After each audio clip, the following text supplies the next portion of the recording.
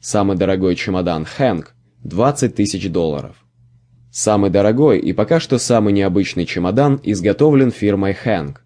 Этот самый необходимый предмет для путешествий, оцененный в $20 тысяч, могут себе позволить только самые богатые люди.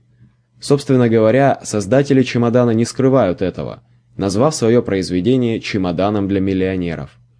Чемодан составляет около 500 деталей, причем каждая сделана из высококачественного и необычного, даже экзотического материала.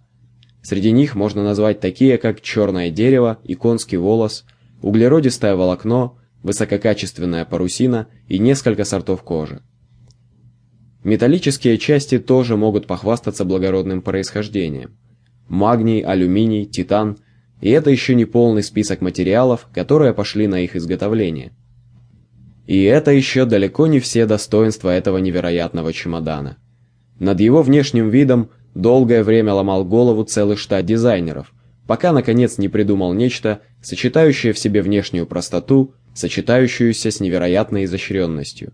Этот чемодан уменьшается, увеличивается, по желанию хозяина открывают одну стенку или сразу обе. Но главное – это, конечно, механизмы, благодаря которым управлять этим чемоданным сокровищем, в котором можно перевести до 36 килограммов груза, легче легкого. В самом буквальном смысле этого слова.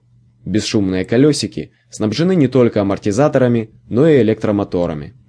Для того, чтобы запустить их, достаточно лишь выдвинуть ручку и наклонить чемодан. Он сам поедет туда, куда вы наклонили ручку, и при этом способен развивать скорость до 5 км в час. Зарядить аккумуляторы можно от самой обычной зарядки, по той же схеме, как обычный мобильник. Ручка чемодана сконструирована таким образом, чтобы ее давление на ладонь не превышало 25 граммов.